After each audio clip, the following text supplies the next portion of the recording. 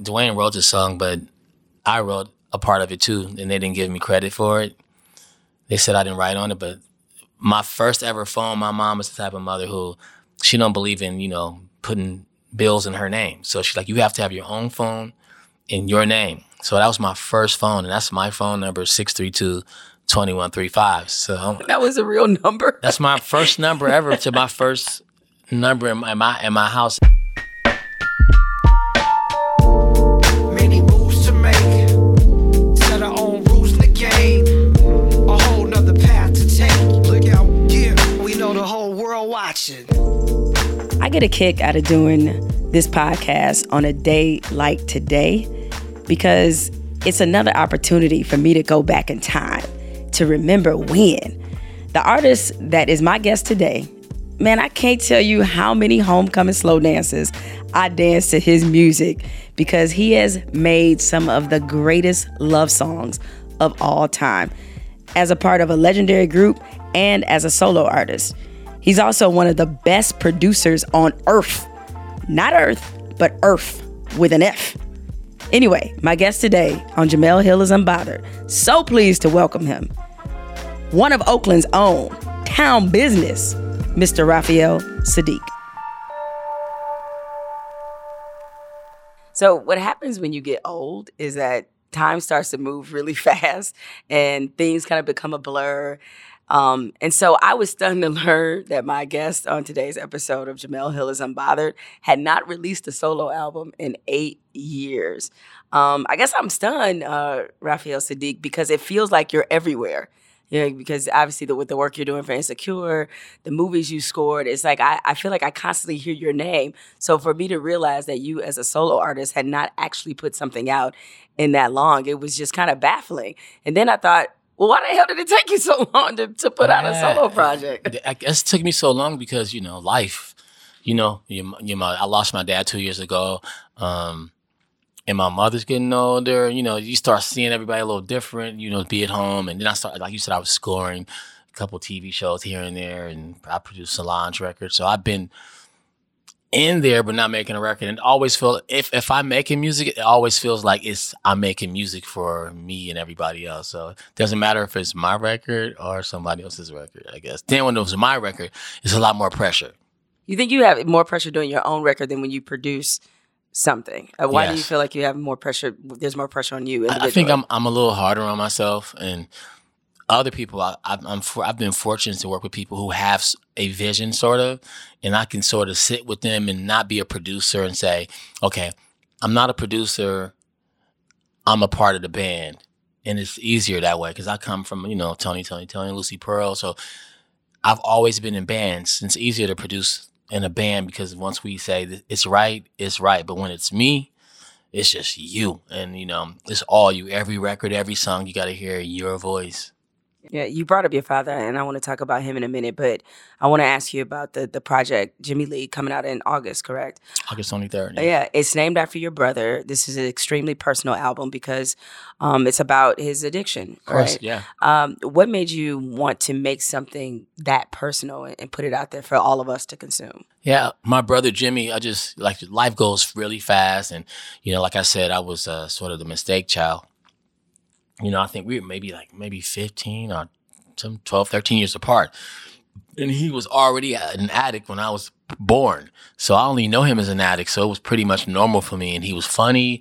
He was outgoing. He always dropped me off like a dog or two into my backyard. And my mother would take the dog, put the dog in the car, the dog in the trunk, me in the backseat, go to a park, pull the dog out, throw the dog out in the grass, and leave. And I'm in the back window looking at my dog like, that is really jacked up, Mom. So, but Jimmy was always doing something good, but he definitely was like that Samuel Jackson character in one of the Spike's movie that would come steal the TV, steal this, do that. But when you see, Mama stole the TV. But when I see him, he just I'm like, but you stole Pop's stepdad's gun. He's like, but I don't like him. I said, but you stole my piggy bank. He said, I was gonna bring it back. Nah, whatever. But he was just a funny guy, and everybody in the family really loved him. And I just wanted to show the love for people who are addicted to something like that. You shouldn't look down on them. And so this record is not really a down record. It's really an uplifting record. You could dance to it, sing to it, and a lot of different things. But I just wanted to uplift him and actually put his name on a project so people could hashtag Jimmy Lee. Like, you might have a Jimmy Lee in your life, but just his life was very important to me. I had sort of two Jimmy Lees in my life because my parents are both recovering addicts. Okay. So when I read the backstory about why you decided to do this and put this out, and even in listening to some of the interviews you've done about it, you bring a certain amount of levity to it. Like, you talk about the funny stories and kind of the lighter moments, even as someone was like battling addiction. I guess I'm really curious as to how are you able to compartmentalize that way and not, I mean, that's not to say I don't know you well enough to know that you might be sitting around thinking about the bad times or whatever, but it seems like whenever you talk about him, and even your dad, who I know recently passed, you always are looking at the lighter and brighter moments. Where does that sort of come from? I guess when you live around things that are really dark, supposed to be dark, and I never really saw the darkness. I saw the darkness with my parents. My parents, are just, when Jimmy break in the house and my mother just looks at her husband, which is not her kid. So, but she still loved her kid. When my stepfather hated him, I said, man, then you learn like a mother just gonna love her kids no matter what they do. And as for my dad, when I lost my dad, he raised me so well. He did a great job. When sometimes dad's not around, my dad was, he was there every step of the way, and I'm able to like make light of it because Jimmy was just the type of guy, like, if he saw you in the street and you bought a poster and it cost $10 a poster or something, he'll say, Chanel, can you loan me $10? I just spent my last 20 on this poster. He like, well, you got to put one back and give me $10. He was just, I would hear all these stories. Like, if he seen my friends, he was like, my brother RAPHAEL, right? That's my brother. Give me $20 and just tell him, you gave it to him. He would do stuff like that, just really like funny stuff. And so how many people you run into on the street like, hey man, you owe me $20? I've never met you. At least 5 people. And Jimmy was just that type of guy, who just and then I have family members who just hated him, would just treat him like really bad. And I never did that. I would have to tell them like, hey man, he's not a bad guy. He just really got stuck on a chemical that he didn't know that was going to take over his complete life. And I just really, the funny thing, not to be funny, but for real, I was like, for real, I started eating like these chocolate chip cookies and one day I just couldn't stop. And I'm like, why can't I stop eating like chocolate croissants and coffee? And I was trying to stop and I couldn't stop. And then I started thinking about him. Like, we told him to stop. And if you told me to stop really eating some like chocolate chip cookies, it'd be a problem. So what do you think you learned from your brother? I definitely had a lot of examples. I had another brother, Desmond. Desmond, he had an addiction to drugs and he couldn't break it, so he took his life with a double-barrel shotgun. My other brother was actually into drugs and somebody killed him. My sister's boyfriend did when I was 7. And then I had another sister who was pretty much strung out her whole life. And a lot of friends that are around me right now today. My best friend is Brian Grant, who just play hoop, and Brian is young Parkinson's, and he has a foundation I'm a part of helping him, and then he has an opioid addiction, and I've been around him since Sacramento Kings, his rookie year from Athletic Xavier, and his god kids are like my kids, so I've been through and with him when he would binge and go through stuff and go off, and the kids are I'll talk to my god kids and I'll have to call him, and then he will apologize, and then it'll happen again. And so he called me when he heard the record. Some of the record is about him, the song called King's Fall. So it says Jimmy Lee, but it's about all the darkness that I've seen. So he called me once he heard the record and said, hey, man, you can keep it 100 with people about my addiction, and because I want people to know. So how, because I think with Brian in particular, I mean, that was sort of the last time he was like really in the news when I think people found out about the Parkinson's disease. And he played, for those who don't know, played many years with the Trailblazers, correct? Trailblazers, yeah. Yeah, and so... And the Heat. Yep. So as you're somebody who, is surrounded by people who have these addictions, does that take a toll on you to sometimes have to step in, or just even witnessing that from people you love? I guess it did at some point. I just noticed, and when I was writing this music, I said, I guess it had to come out because I've been around it. I've been sort of the protector and the person, voice of reason, and the person that also never try to make anybody feel guilty about it. Like me and Brian are like really cool. I said, bro, you never have to like feel embarrassed about anything. I grew up around it. So you never have to feel embarrassed. You know, he said, all right, cool. And I guess I've always been able to look at it a different way. I don't know where it came from, but I was able to take it on and deal with it in a different light. So what kind of shape is Brian in now? How's he doing? Brian is good right now. He's good. He's you know, he got a son. He got 8 kids. But he, well, one of his sons plays, and Jaden is my godson. He playing Oregon State. He's playing the wide receiver. He's killing it. He's doing good. The kids are good. He's good. He's laughing. He's really into the internet, the group. He loves the internet. He loves Sid. He's always like, man, if Sid ever come to the studio, you got to call me. So I don't want to be like the full out groupie, but I love the music. And so he's good. Yeah. You come from a really big family, correct? Like how many? 14? 14. 14? Yeah, well, my dad had 8 kids before. Right. My dad told me I was a mistake child. He said, boy, you were a mistake, boy, but you're a good one, but you were a mistake. I told your mom, I gave your mom $300 and said, he didn't say, go get rid of him, but he did. He said, he applied. That's what he meant. applied, and my mom said she took the money and she was waiting, sitting there, at the doctor's office, and she said they took too long, so she just went next door to Safeway and spent the money. You ever thank your mom like, man, I'm so glad? Yeah, I was like, really, Mom? I wouldn't have to pay these taxes if you went to Safeway. You should have stayed there. This might be worse. But then we wouldn't get treated to all this wonderful music and your somebody creativity. Would have made it. The spirit would have came over somebody. So in the 14, where do you fall? Exactly? I'm the baby boy. So when you were growing up, how many people, how many of your siblings were you growing up with? Pretty much, I had one sister still in the house, and she was on her way to Sonoma State. Everybody was pretty much gone out of the house, and then my other brothers was living maybe 15 blocks away. They were still in the house, but with their mom. So they would come pick me up and take me to that place, and I love staying over there. That's my brother Dwayne, who I was in the Tonys with. So I think it was 2 in their house, and I was the only one in my house. So everybody was pretty much gone. So you grew up in Oakland, where you were coming of age in Oakland. This was mid 70s, late 70s, obviously into the 80s. So what was Oakland like back then? What was the neighborhood like? It's beautiful, a real neighborhood. My mom was into baseball, so we see the Oakland Athletics all the time. The Raiders, and just, what I remember the most is being in the Raiders at Oakland at a baseball game, listening to Golden Lady and Reggie Jackson would be warming up. They would just throwing balls around, and that's a great memory for me, being at the baseball park. But the neighborhood was just festive with love, music, food. We didn't have enough activities to keep us out of all the bad things that were going on. But other than that, I thought it was a very beautiful, dark place.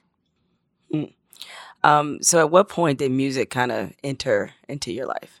Music entered my life maybe at 7. I was on it since I heard B.B. King playing The Thrill Is Gone in the house. My mom played that record, and I heard that record, and I think from that time, they would go fishing a lot. So my stepdad was playing 8 tracks. So I heard all this music, all this Motown music, and all this, just a lot of blues, Then at church, my mother would go to church, and then she just would, go sit where she said, and then I would take my bass and play with the musicians at the church. I had this little tiny amplifier, so you could never really hear me at this church. But my grandmother would visit the church, and she would have words after the choir sing, and she would stand up and go, "My baby sounds so good over there," but nobody could hear me. And I'm looking at her like, "Grandma, nobody even know I'm over here." So it was beautiful, man. Growing up with so many it felt like it was music everywhere. It was a lot of athletes everywhere. Gary Payton, J.R. Ryder, legends that people that didn't make it. Our thugs, our drug dealers was all heroes.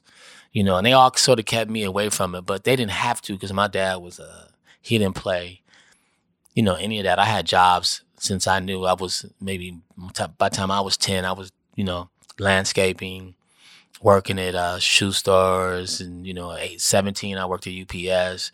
So I'm not like the person who got into a music industry where I was like never had a job. I was working because my mother didn't play like, oh, I'm gonna be a celebrity. Because I didn't ever think that. My whole thing was I never had a B plan. You know, my B plan was to get home from baseball practice safe. And then that was the first thing. Like when I come home from baseball practice, we have to walk through the projects to get to our house. So that was my number one thing in the Bay. Second thing was, music. So what did they think about, sort of your love for music, especially as you started to gravitate toward it more and more? Because that's not the most practical profession to pursue. No. But nobody was saying I should go to college either. It wasn't a big thing in my house, even though a couple of my sisters went to universities, but it wasn't like I see kids today, they studying for the SAT or they're going, to visit colleges. I wasn't visiting nowhere. I mean, from first grade, I really hated school. I couldn't wait. I asked my mom, when is the last day that I have to do this? But then I actually really did enjoy junior high school and then high school, but I knew I wasn't going to college, even though I ended up at UC Berkeley for a program called Young Musicians Program, where I was there for 3 years. When I act like I was really at the university, but I was really there for a music program. So I did not really understood why people really enjoy college, but you wouldn't understand it coming from my family. So I think my mom's thing was, get a job, work for 40 years, retire, and you have a check coming. So I would just tell her that I would just sort of play the role a little bit, like I would just work, and if something happened, it would jump off. So I think my mom finally saw me. We came on the Arsenio Hall show. That's the first time my mom saw me sing. It was on the show, and she said, I didn't even know he could do that. What about your dad? I mean, was he impressed by some of the things you were able to accomplish? My father was impressed. He was really impressed. He loved to hear me talk about it. He liked me to sound very secure about it. So I would have to go into my Muhammad Ali. I'd be like, Daddy, ain't nobody battering me. I'm the best. Boy, I'm telling you, when I get out there tonight, I'm going to kill it. I would just call him and talk to him like that. He was like, boy, you crazy. But he loved hearing that because he was a little scared of us, being out there. So I would have to say all these different things to make him feel good. Now, you said it was 2 years ago when you lost him. What do you miss about him the most? I miss letting my dad hear new music before it comes out, and him asking me what am I singing about, and him giving me advice about, have you ever tried to sing a honky tonk? That's his thing. Have you ever played a honky tonk? You should play a honky tonk. People love honky tonk. Because my dad always said when Sam Cooke passed away, they wanted him to be the next Sam Cooke. Now I don't know if that's true. Your dad said he was supposed to be the next Sam Cooke. Could he sing? He could sing. Okay. So when Sam died, he said back in the day, they wanted him to be the next Sam Cooke, but he had too many kids. Now I don't know if that's true. It might be Pop's about it. I don't know, but he could sing, but he never sang around us. As kids, we never heard him. I never heard him sing until like the late 90s or something like that. My oldest brother would say, you got to hear Daddy sing. You got to hear Daddy sing. I'm saying he never sings around me. Then one day he just busted out and started singing. I was like, what?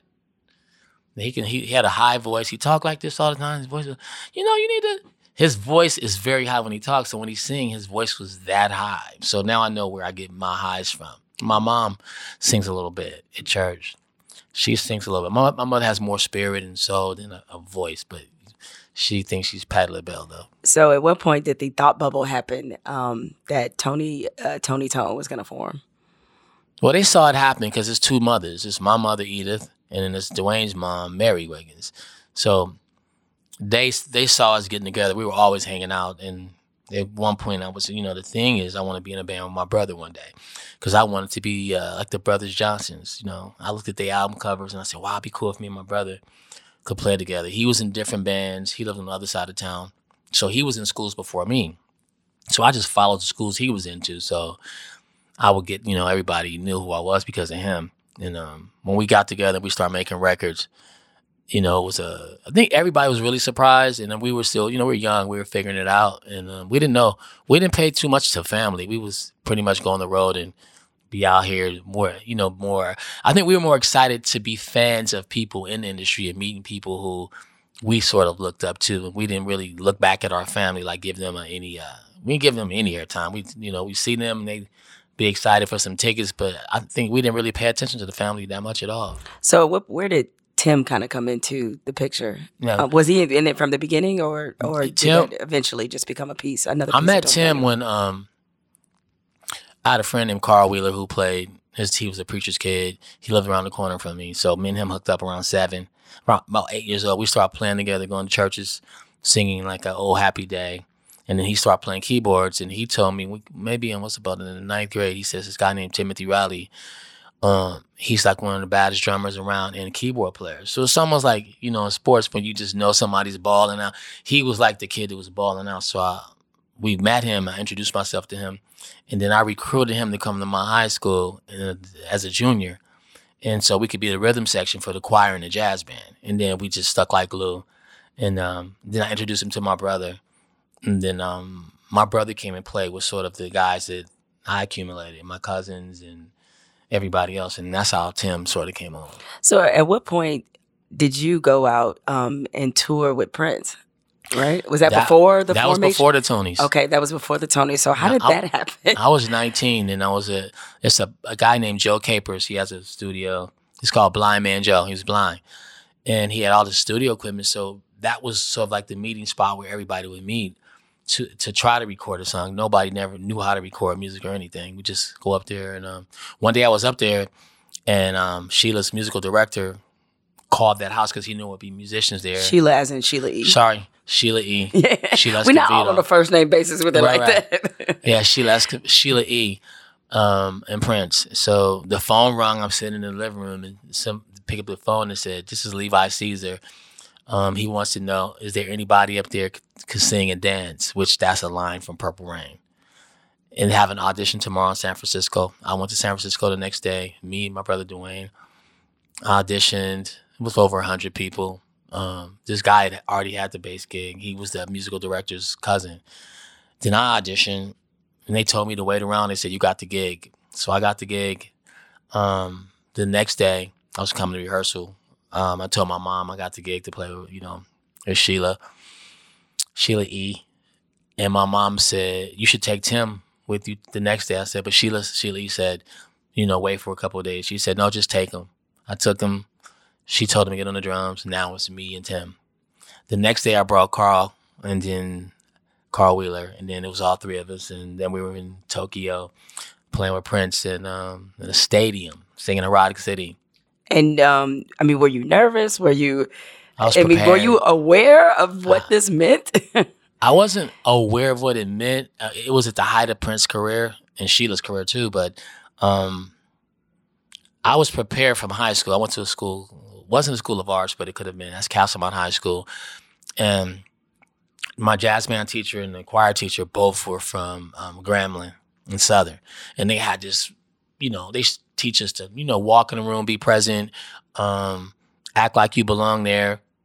Don't take any pictures of anybody. Don't be excited. And it fit exactly right with Prince. So when we got there, it was really cool. And Prince walked up in this yellow suit outside in Tokyo. And he walked up to all 3 of us and said, "What's your name?" Look, I'm RAPHAEL. He's Tim. I'm Carl. He's like, "Hi, I'm Prince." He introduced himself as if you did not know that was Prince. Yeah, we were like, no shit. Yeah, no shit. Kid, you got on a yellow suit. You can curse. No shit. Yeah. You Prince, and he was like really helpful, and would always invite us to play after party shows, and always put a ton of like models and chicks around us. He was just showing us things like being around a lot of powerful management companies and see how an arena band works. So to go from that type of tour to come back, and start the Tonys again and open up for we were opening up for Ready for the World and Bobby Brown when Bobby Brown had Kings of Stage. So we came back to just playing as a local band. We didn't have a record out, but we'd already saw the biggest. So we had to sort of work our way back into the other atmosphere. Now with the Tonys, at what point did you feel like my God, we're really successful. Like, what was that moment when you realized like how big this band really had become? I never really realized it at all. I just knew I just didn't have a job at UPS. That's all I knew. I never really realized that we were big. I just knew we had a record out and we could go on tour and we could make people proud. I didn't really know how big it was, really. Now, is that because you were still in Oakland, or you just weren't aware of how people were responding to the music? No, I think I was aware how they was responding to the music, but I just didn't know. First of all, I was new to singing. I was never a singer, right? So I didn't sing until the Tony's records. I was a bass player, so I played for groups. I was sort of like the side guy. But I sang one record and the label was like, he has to sing a lot more records. So I was really trying to work the vocals out, not trying to be flat, not trying to get booed. I had all these other things in my head, like how to have a good show. I had already seen like shows like Earth, Wind & Fire and the Commodores and, the Grateful Dead was in my neighborhood. So I've seen all these big shows. I was just trying to be good. I didn't have time to sit back and go, and think about how big we were. I wasn't, spending a lot of money. I had some money, but I wasn't, I was worried about, a lot of people make money, but then they broke or you have one album. I remember we did this show and it was the lights were out and we were walking on the stage and the promoter had a flashlight so we can get up the stairs.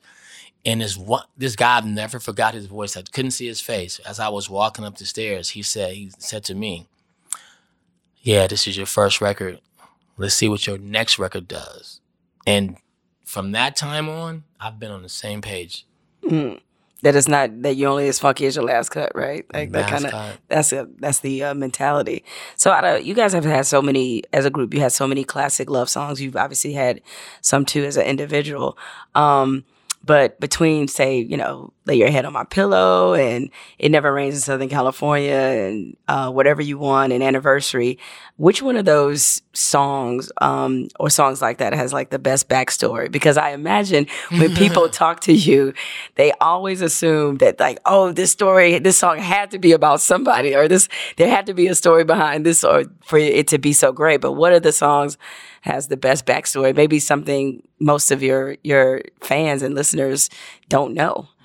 I would say Whatever You Want is is a cool story because Dwayne wrote the song, but I wrote a part of it too, and they didn't give me credit for it.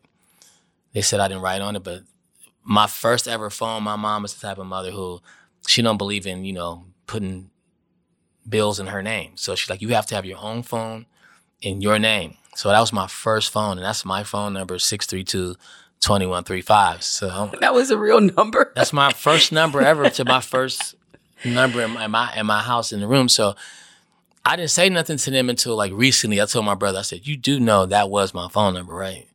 So, and we laughed about that. I think that was probably the funny thing about that. That's my real phone number. Now, a lot of people, myself included, were very heartbroken when you guys broke up. What was it, 97? I think 96? 97, yeah. Okay, when you left. When you left, there seemed to be some level of drama that was surrounding everything. I mean, what was it that you said that kind of caused that departure? It's funny. We just knew that it was just, we were just young and nobody really understood anything. It wasn't a contract thing or it wasn't a money thing. It's just we had different ideas about how we wanted to move forward. I think I was being way more streamlined than them. I wasn't really. I didn't want to be around a lot of people that they were around, which should have been fine. It's okay to be around different people, but I just wanted to rehearse. I wanted to spend the money on a product. I wanted to put strings on records. That's a lot of money. Sometimes that could be like $80,000 to $100,000 the project. They wanted to put the $100,000 in their pocket, which I understand. I wanted to that's why Anniversary sounds like it sounds, because it has that orchestra on it. That might have cost me $75,000, but it was money I wasn't going to see anyway. So I'm like, if I had my opportunity to make a record and I had this machine behind me, I want to use the best possible equipment to, call the best people I could possibly find to make these records that I want to be around longer than me.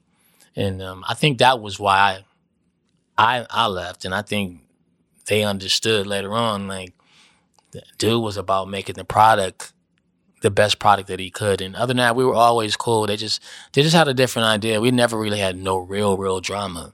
Me and my brother, none at all. I just knew I had to do something else. I didn't want to be just a Temptation forever. I didn't want to be a Tony forever. I wanted to go out and do some other things, play with some other people, you know.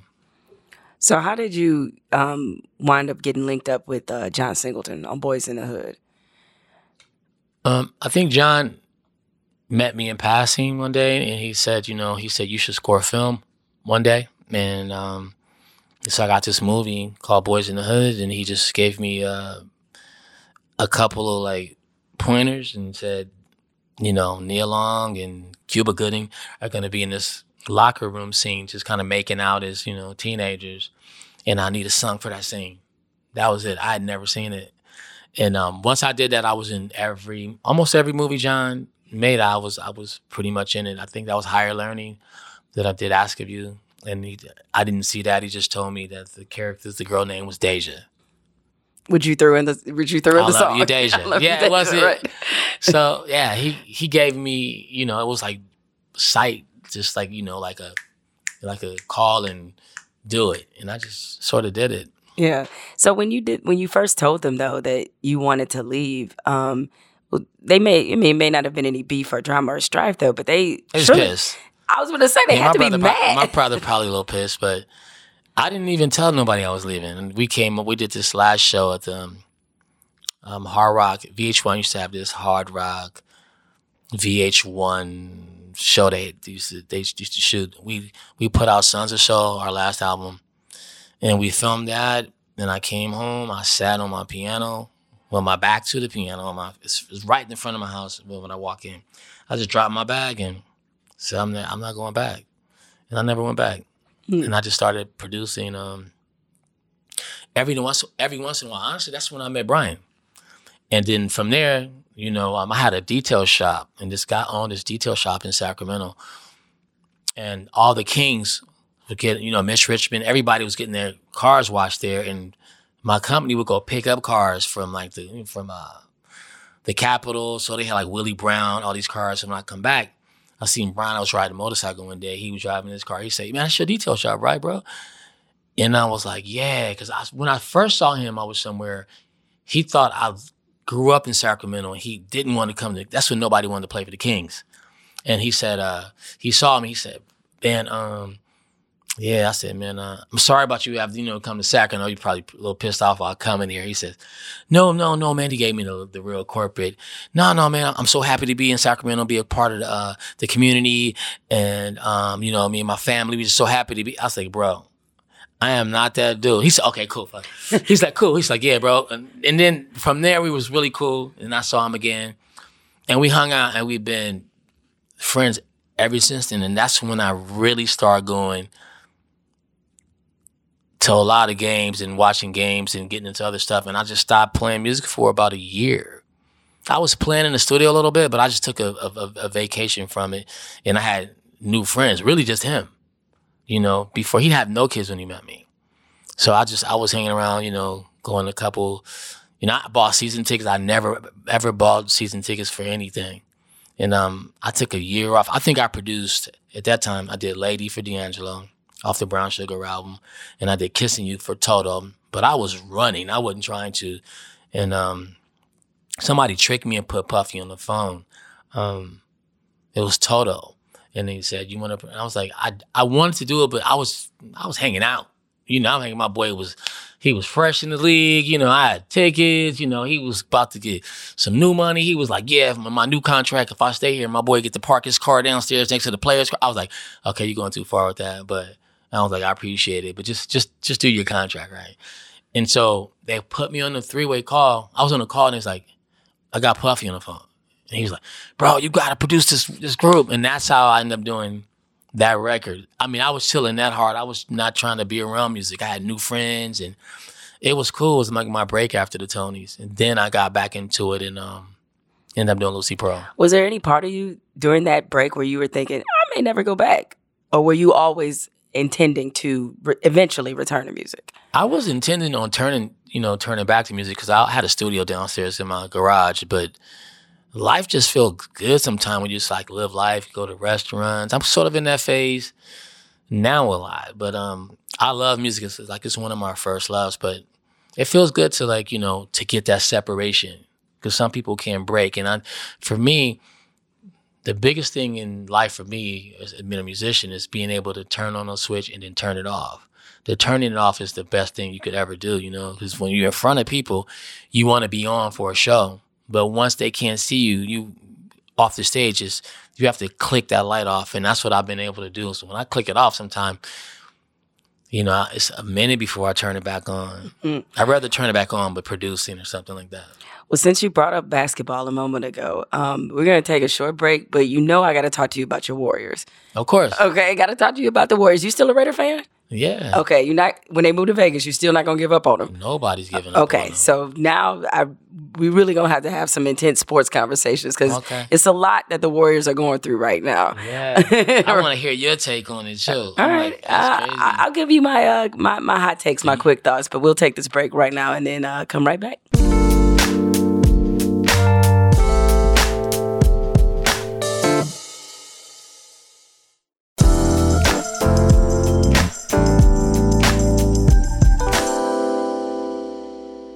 All right, as I mentioned before the break, I'm not going to let you get out of here without talking about the Warriors. So, of course you were disappointed. Were you kind of heartbroken with how this finals turned out? Because there was a lot of injuries. It seemed like everything that could go wrong went wrong for the Warriors. So how do you assess their performance this year? I felt like we won a lot. It would have been sweet to win one more. Now I'm just three-peat. But I felt like the NBA didn't really want it. They needed us to disband anyway. Oh, this sounds like a conspiracy theory. No. I'm not going to go there. I'm not going to conspiracy route, but I just feel like it was enough. I mean, I wasn't really that sad when they lost, honestly. I was like, you know what? Let them dudes break up and go make their money and go figure out their life, on other teams. I felt like I hung out with Draymond, I think, a year ago at one of the playoff games, after the games, and I met him personally. He was a solid cat. You know what I mean? He was a solid cat. But then when I saw him and KD get into it, I feel like that never really mended. Even though they were professional and they, making money together, I felt like KD was like, nah, I need to go somewhere and be me. And that's why I didn't really care that they lost. I felt like I'm into seeing like what the GM's doing to put the teams. That's the best part about basketball to me now. It's like that theory of like, let me see how you're going to manage putting a team back together. I mean, we still got Steph Curry and Clay. I don't think we're in a bad position at all. No. We still got Draymond. I think we're good. We need a couple more pieces, star pieces, maybe one.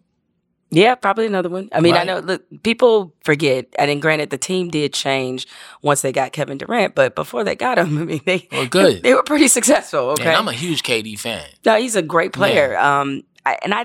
I think independent probably of that tiff he had with Draymond, I think he was still probably leaving just because, and he had said it so many times and in different ways leading up to that, or leading up to his departure. I think he was honestly stunned at how much people hated him coming to Golden State. And I think he wanted his flowers while he was still here, so to speak. And that didn't come when he was with Golden State. And it just made things, I think, a little bit uncomfortable, even though I completely understood why he decided to do it. Because to me, and look, I know a lot of people think it's abhorrent for somebody to have been on the Thunder. They were up 3-1 on Golden State. And then the very next year, then the next season, you join them. And it felt too much like a, if you can't beat them, join them situation.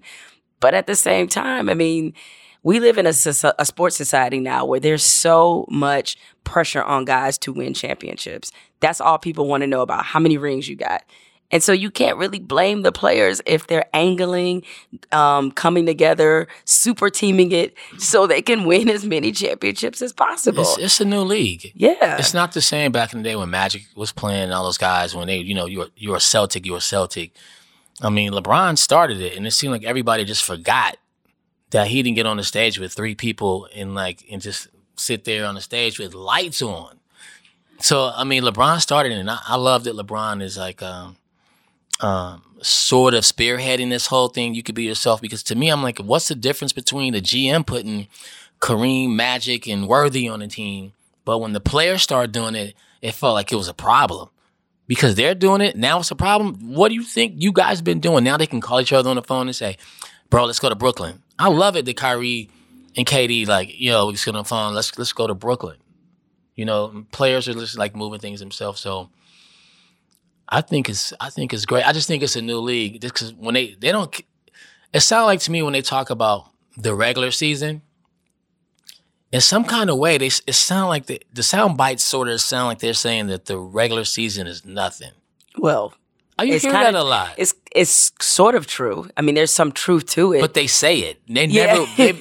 I thought the whole season was important until like 2 years ago. Now, every time I hear people talk about the season, they go like, "Forget the season," you know. So you can almost. It's like they should just have the playoffs and the championship now. Well, the hard part too, especially now with the way the awards are given out, because by the time, I mean, it was a new NBA champion, Toronto, and people, I think for a moment had sort of forgotten James Harden was the MVP from that season, right? Or really, I think it was Giannis. I think Giannis won it. I think it was Giannis who won it. Sorry. And so, that's people, but that's what I'm saying. It's like the awards come so far later that people forget this because you just went through a whole postseason where you saw Kawhi Leonard as the best player.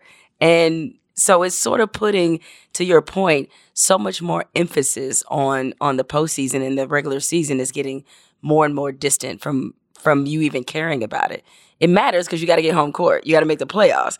But it doesn't matter in the sense that the best player in the regular season may not be the best player in the postseason. And people weigh the postseason a little heavier. That's true. So for me, I have no dog in the fight, but I kind of wanted the Warriors to win it, to see the three-peat. I like greatness. Yeah, to see the three-peat and to see the three-peat in Oakland. Because they're moving, Definitely. Yeah. But they're moving to like we could throw a rock to where the place they're. It's still not Oakland. Yeah, it's not Oakland. Yeah, it's not because now we don't have the Raiders. I was gonna say, and now you're not gonna have the Raiders. Then Athletics may be moving. Correct. So for you, as somebody who grew up there, to kind of see these changes, I have several friends from Oakland. They all talk about gentrification. Does it bother you to see just how much Oakland is changing? Yeah, I think we just have to look at Oakland. It's not, we love the people, we grew up there, but it's not really, they'll never be able to take over the complete Oakland. There's way too much soul in Oakland, but we can't get caught up in that little small place. We have to venture out and find other things, Oakland people, because wherever we go, we're going to prevail. But it's definitely, when I go back, I make sure my carbon footprint is all in Oakland. I go to every restaurant, every neighborhood, look for property. I do everything because I still want to be a part of it. But we just got to move around the world a little bit more. Yeah, there was a restaurant in Oakland. One of my really good friends, she took me to, Amina, called Sands. I think Marshawn Lynch bought it. Yeah. It's a soul food joint that he used to go to when he was a kid. Yeah. And he bought it. That place is phenomenal. Yeah. I haven't been there yet, but I heard that he bought it. Marshawn Lynch is doing a lot of great things for the community. He's a good dude. So we were talking in kind of the first half of this podcast about how, or you mentioned like how you were a band guy. And after, of course, Tony Tone was Lucy Pearl. Man, what the hell happened to Lucy Pearl? Yeah, well, Dawn is the lead singer, right? The lead singer she's in Vogue, and we got her. She wanted to do a solo record when she left In Vogue. So when we got her, she was basically lending us her talents with, thinking she was going to do a solo record, but she kind of overstepped it and wanted to do the solo record once Lucy Pearl was a hit, and she sort of quit in the middle of the tour to do her solo album, which I don't think maybe it came out, but I never heard about it. But we couldn't really be mad at her. It was just unbelievable. In the moment, you had to be mad at her a little bit, right? It just forced me to do my first solo record was Instant Vintage. So, like I said, I'm a band guy, so I never really wanted to do solo records. But that forced our hand. I think we were in Amsterdam, and I think she was toasting champagne bottles and saying it was her last show. And we were like, wow. Yeah, groups are like Spinal Tap. are funny things. This is the funny thing happens with bands, and it's, knowledge is just wasted on the youth. It's wasted on the young. I don't think she would do that. She could really do it over. I don't think I would have left it Tony's how I left it Tony's because it was my older brother. I just didn't know how to talk to him and tell him, like, I don't really agree with how you living. Mm-hmm. I didn't feel like that was my job. I felt like that was his parents' job. So you said you don't, like, in hindsight, were you saying you would have left later, or you just would have, or you would have never left at all? I probably would have never left at all. I probably just would have said, let's just, I'm going to do a record. Let's put this record out. Let's tour behind it. Let's go make the most we can make out of it. I'm going to do my record. I'll come back and let's do another record. I just kept building it. Mm-hmm. Well, you said you didn't like how he's living. What do you mean, like decisions he was making, or like what was it that was? I just felt like it was people around him that weren't really good for him. And it was people around me too who weren't good for me either. But I felt like if we was together and understood each other a little bit more, that we could have weaned a lot of people off of us if we would have been a tighter unit.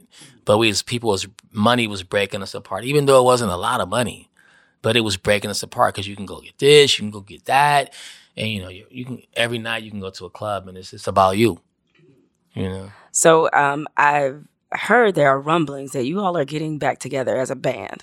Well, I came on a couple of shows and I mentioned that we were going to get back together.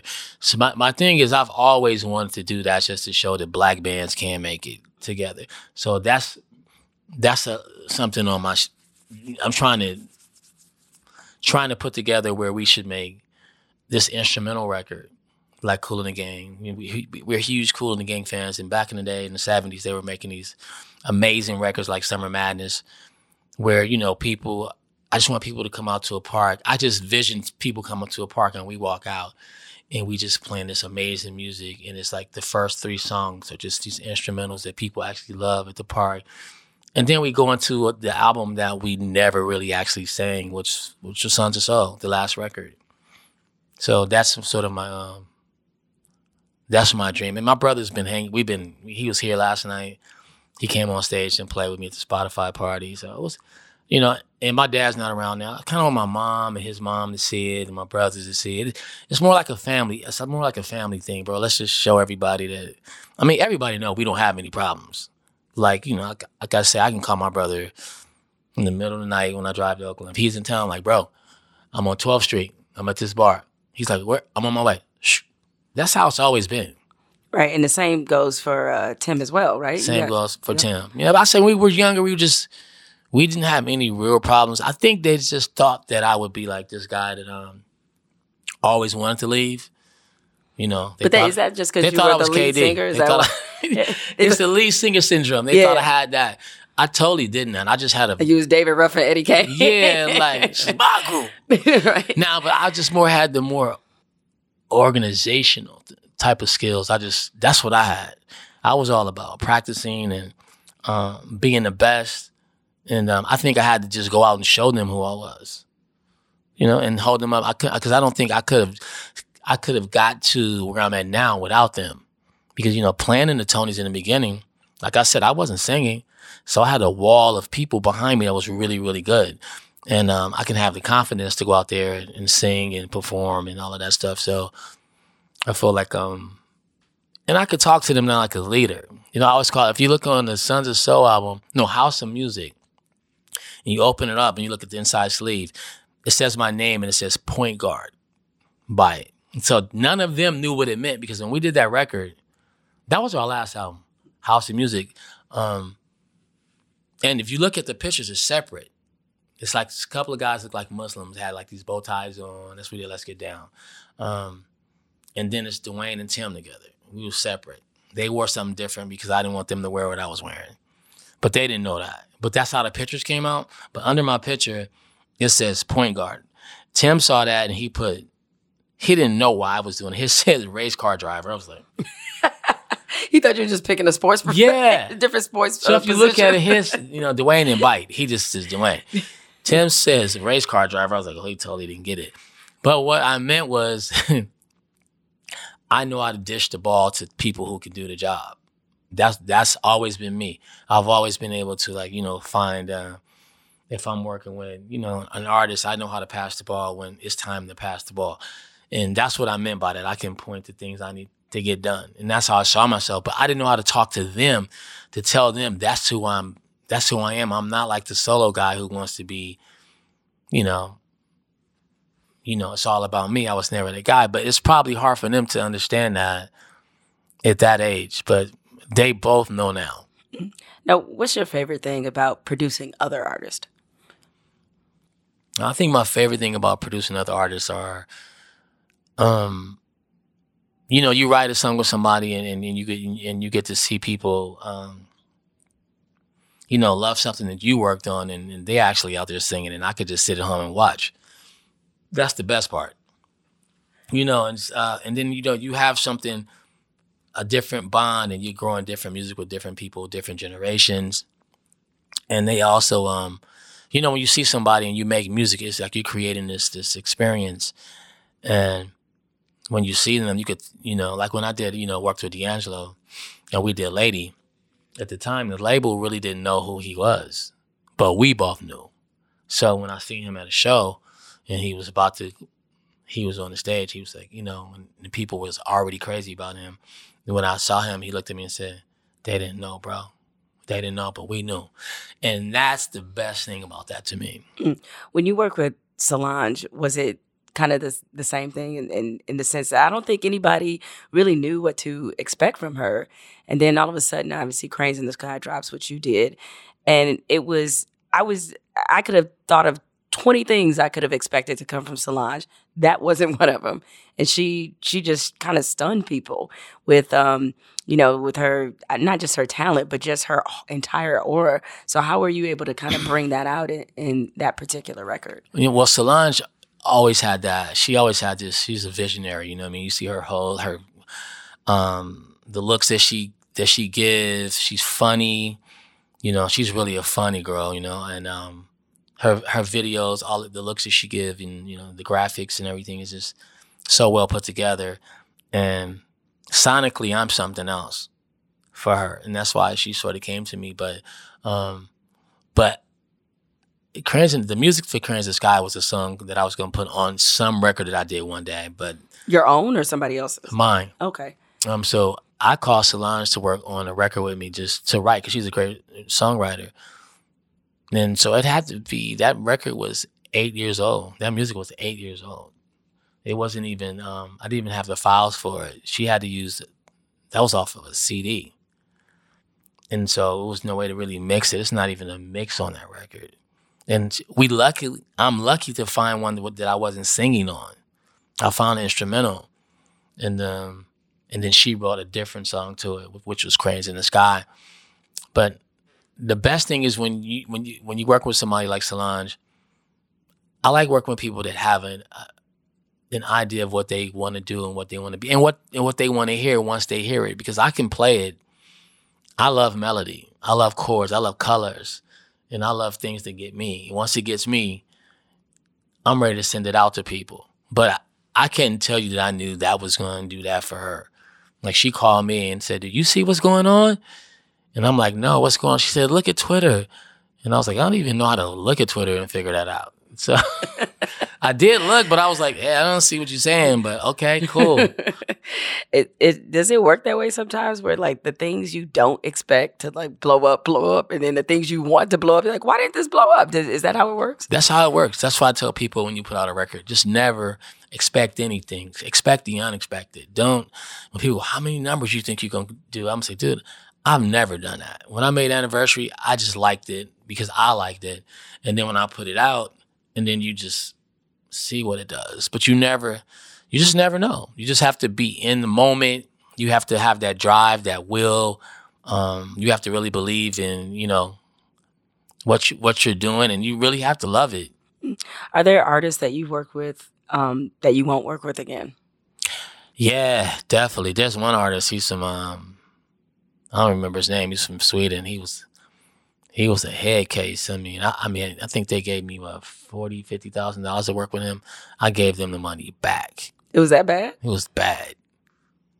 It was time to work. He would just be outside on my lawn on the grass, just sitting down in the grass, and then he would I think I was working one day and I was mixing a record and I was going to be done at a certain time. So I said, well, be back at this time. He didn't come back. He was like 4 hours late. So I left the mix up, left an engineer there. They said he came back with about a room full of girls, but he wanted to come back look like RAPHAEL working for me. When he got back, I was gone. And he was pissed. I heard he was like, where is he at? He was freaking out. But he was super talented. Amazing. But he never really became anything. But he had this head trip. And this industry is one of those things where, you can see your name on a billboard or a sign or your dressing room and lose your mind and never come back. It's the little things in this business that, it's like working, you got a job and your name is in the parking, on the ground. And when you get there, you're like, I'm special. And it is special, but you can't take it and, and let it, go to your head. It's like Calgon, take me away. You just never come back. So, I don't blame artists. It's just, it's a hard business to stay grounded, and you just have to really know that you need to stay grounded. So it's an incredibly long, impressive list of the people you have worked with. But in case this person exists, is there somebody you have not worked with that you would love to work with?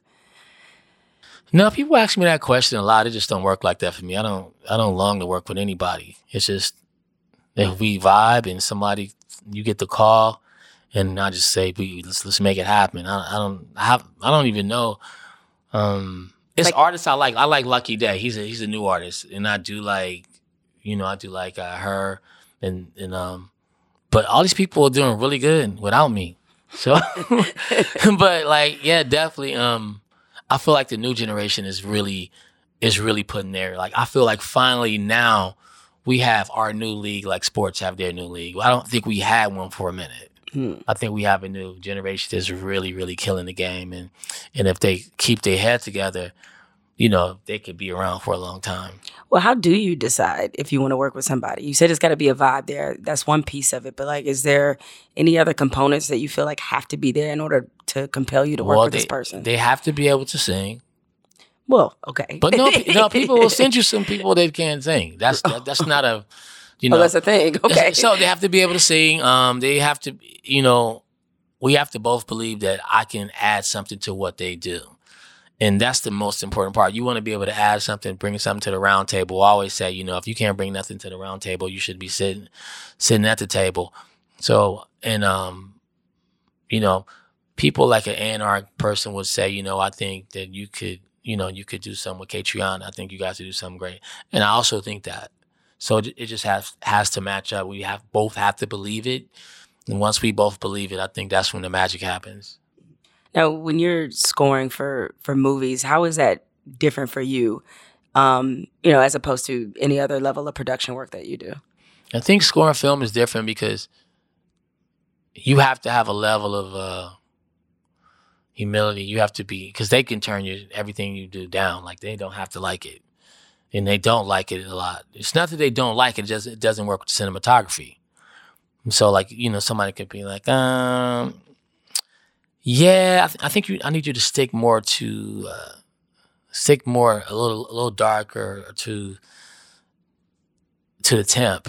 Be closer to the temp, and they give you a temp to work with that they might not like the temp. So they forget the temp, just try something. And then you sit in a room with everybody when you're spotting the shows. Like if we're watching a show on TV and, somebody curse somebody out or and you play this music that doesn't fit, they just look at you it doesn't work. So when you producing music, you making things for yourself and you making things fit and it works.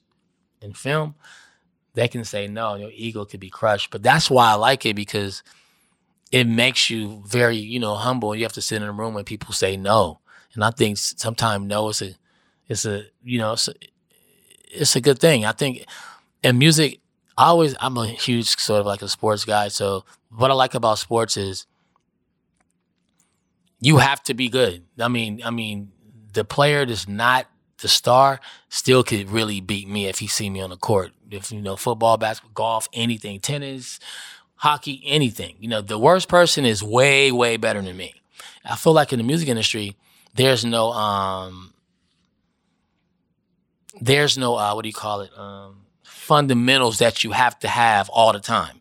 Like you can hang out in a club all night if you're a young player with diamonds on, everything. But when you get to the court, to the game, and everybody's watching and you shoot a 3-pointer and it's go bang, it looks bad. You know, in music, you don't even have to sing no more.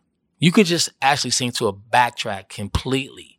You can vocal tune your voice completely. You cannot vocal tune a jump shot. You have to actually make the shot. You don't have to make the shot in the music industry no more. You could put a Labrador Retriever on a mic, and if he barks, you can tune it. You know, you can almost. I seen it on YouTube. I seen this Alaskan Husky singing in auto tune. I was like, yo, that's crazy. He was and they were playing it, and it was matching the record, and he sounded like some of the records out today. That's a shameful part. It's like, oh wow. Don't take my word for it. Look, Alaskan Husky You singing on that. auto tune. I was sitting there like, damn, this is amazing, but it's real. So I felt like music is different. You have to, like, we have a lot of artists now really going for it, but it's one thing. Fundamentals are not in music and sports. You really still. That's why I like sports, because I get to see something a little real. Besides, you can't. If you guarding somebody, you can't guide the guy with the ball no more. So basketball did change a little bit, but sports do change a little bit, but not as much as my field. Like in music, it's the rules are just, it's crazy. Yeah, you sound like somebody who, did you play sports growing up? You play baseball? I played baseball. Basketball? I didn't play any organized basketball. Okay. I didn't play any organized football, but I played with everybody who played organized football and organized basketball. And my whole neighborhood was just, that's all we did every day was play, pickup games. We played football. We was playing tackle football, no pads. But football, I grew up around a bunch of boys from Mississippi, and we were all the same size for 1 minute. And I grew up with a bunch of Samoans, and I just noticed everybody got real big, and they was like, no, you could play, because I was running the ball all the time. I like to be a running back, right? But I was like, dude, I'm like a 115 wet. It's not happening. Well, I guess before I get you out of here, I got to put you on the spot about 2 questions. One, best athlete to come out of Oakland. I'll even say your favorite. I'll go your favorite athlete to come out of Oakland. Ooh. I would say Gary Payton, the glove. Glove. Okay. All right. Yeah, that's a great answer. Yeah. And obviously, as you know, you have Kamala Harris, who's running. Kamala. Yeah, who's running for president. What are your thoughts on her? I haven't followed Kamala, but Kamala's a friend of mine. Kamala, when I lived in Sacramento, my friend Billy Rutland and Terry Rutland and worked with Willie Brown. So Kamala used to be next door to my house all the time. We hung out. We used to hang out. I took her to Digital Underground concert back in the day. She's a friend of mine. She's a really good friend of mine. That's great. All right. Digital Underground. Yeah. Kamala used to be at the Fillmore in San Francisco hanging out. She's a real Bay girl. Yeah. Okay. With another, I guess, Oakland product, Tupac, even though New York tries Tupac, yeah, he's a little bit of both. Yeah, he's a little bit of both. But yeah, we used to run into Tupac on the street all the time. And you work with him too. Correct? Yeah, you guys did work with Pac, and yeah, he's a great dude. I just hate that we lost him that way, him and Biggie. But yeah, he was a talented, actor. I mean, wow, right? I mean, this dude he could have been making the big movies, man. He was just to see him. I would see him when he was with Suge, and he was never the guy that I've seen him when he was acting out. I just thought he was a method actor. I just thought he was a a tough guy, but he just knew how to act it out. He just knew how to do that, But yeah, every time I hear his voice, I'm so amazed with how he's still around, and how people just how they revere him, and I didn't know much about him when he was living. I learned more about him when he passed away. Mm-hmm. Well, you seem like such a chill, calm person. I'm sure a lot of people probably tell you that. So it's almost a bit of an awkward transition, because the last segment I usually do for this podcast is about being the opposite. It's called "Fuck It, I'm Bothered." And so it's about things Yeah. that actually piss me off, that I'm bothered about. I like that. And I go off on it a little bit. You seem like you never... Oh, no, I do. Do you? Okay, yeah, all right. I do, yeah, So, no. all right, this is because I'm just so much chill, calm vibes. No, So no. there are things you get bothered about, I'm sure, as well, right? Yeah, of course. Okay, all right. I thought so 100%. because I was like, he can't be this calm all the time. But nevertheless, though, They hear it all. Trust me, they hear it all. I'll be like, yeah, I get bothered by things. Like, yeah, definitely. I'm like, just, me walking my own walk was my whole thing. I just never really cared about like an industry. I was never going to be, I marched them to beat of my own drum all the time, so I was just like, nobody's going to tell me what to do. That's why I really like, I don't know LeBron James, and I wasn't a Cleveland fan at all. But what I did like, I liked LeBron and Maverick, like what they did, that is me. When I saw that, I was like, hell yeah. I was like, move wherever you want to move, do what you want to do, move to LA, that's like, fuck it. I'm like, yeah, fuck everybody. Like, just, and even you, I saw you when you were going through, your thing, and I saw that, I was like, okay. Yeah, see, because I watched the show. What's the guy named? Michael Smith. Yeah, I watched the show. I'm an ESPN. I was a junkie. I just stopped a little bit because I was watching it too much. Too much? Yeah, I was sitting there and I was watching the show. It repeats. And after a while, I've seen the same news like 17 times in one day. That's the trick. That's the trick. It's dun-dun-dun, dun-dun-dun. Now I'm back at the same story. I'm like, dude, they got me. But I'm not leaving. What else you gonna watch? One thing, yeah, it's true. But the one thing about ESPN that you said, I was always wondering, like, I'm not complaining about it, but it's just so weird how like the girls, the ladies, how they wear all these like, it's like all legs. Is that kind of wrong to make them do that? No, they don't. They're not made to do that. They get to wear whatever they want to wear. But how come I never seen? I am not complaining. Trust me. But I was like, because I was thinking maybe because every girl, like, his legs are just like, look like baby oil from like just glass legs. And I'm like, damn, I'm sitting there watching sports, but I'm like, dude got on a suit and this girl's legs are just shining. What am I supposed to wear? Pantsuits? I mean, if that's their choice, I'm happy. But right. I just want it to be their choice. It's no network director that said, hey, you have to have on this particular That outfit. was my question. Nobody ever told me, what to wear. And, I show some thigh meat from time to time. You did. You kind of kept it calm. You kind of kept a little bit. But some girls just I'm like, and I'm not, definitely not complaining. I'm like, what's her name? Kind of Brown. She has her own show. It comes on. It's probably the third show of the day. I forget her name. Yeah, I think you might be talking about my girl, Carrie. Carrie. Huge fan. Okay. Huge fan. Carrie just kills me. Well, I can, as her friend, I can testify. Carrie indeed she uses cocoa butter oil. I knew it. I knew it. I'm sorry, Carrie. Bam. I let everybody know. I knew it. RAPHAEL SAADIQ now has the secret. I knew it was cocoa. I knew it. She uses cocoa butter oil. Oh, that's got to be cocoa butter. Because it's lights and it's TV, and you don't want to be ashy on TV. She is nowhere near ashy. I saw her at KD's YouTube. The commercial she did. Yeah, yes. She was there, and I walked past her, and I was looking at her, and I was like, you check to see the cocoa butter? Oh, Lord. I can't wait. When she hears this, she's going to lose her mind. I couldn't see her legs, though, because she was behind something. Right. So, I didn't want to, just keep looking down, think all that Me Too stuff was happening. So I just kind of just... No, just... Cocoa butter oil. It's cocoa butter. That's the secret. Well, look, thank you so much for joining me. So nice to see you doing your thing. I love it. I'm such a huge fan of yours. I appreciate that. Word. Huge fan here as well. And... I can't wait for this new album. August 23rd. August 23rd. Jimmy Lee. Y'all check it out. All right, I'll be back. Final segment. Fuck It, I'm Bothered is next.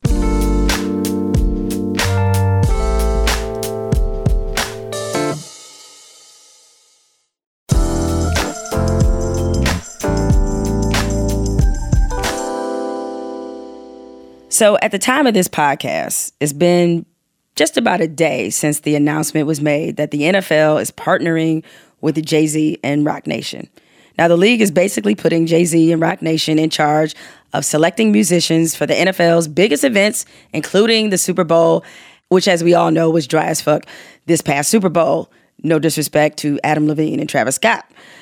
There's also a social justice element to this deal where Jay-Z is supposed to amplify the league's social justice efforts. Now, I wrote about this problematic alliance for The Atlantic, so I don't want to rehash my entire opinion, but if you follow me on Twitter, at Jamel Hill, by the way, or if you've read my column in The Atlantic, y'all know I am mad skeptical about this collaboration.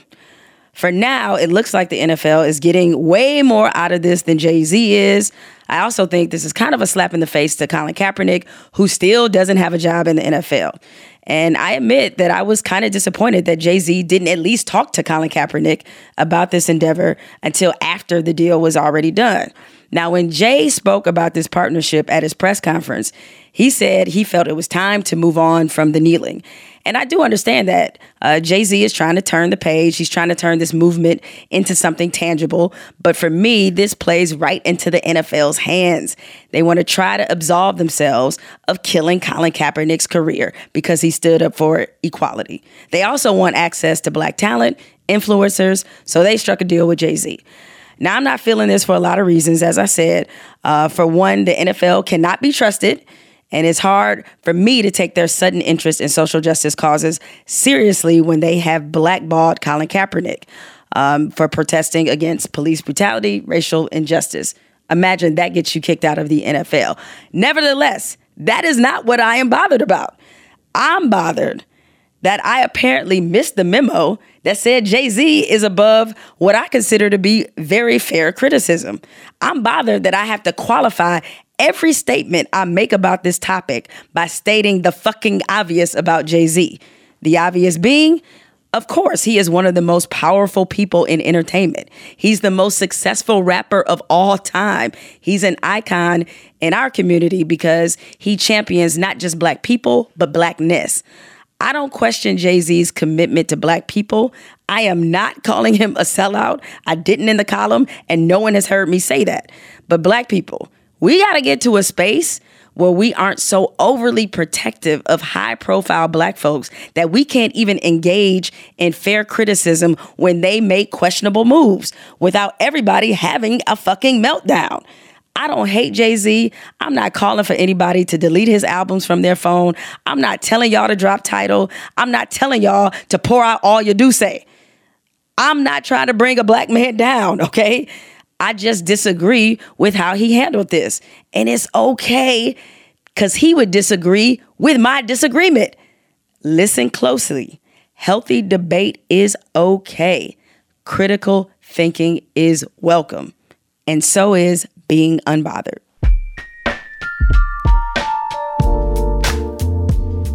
Jamel Hill is Unbothered is produced by Spotify Studios and Unbothered Inc. and recorded and edited by Rich Berner and Cadence 13.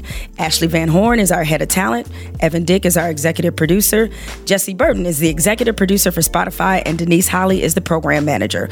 Our theme music is provided by Corey Greenleaf and Ben Darwish. You can find more from me on Twitter and Instagram at Jamel Hill.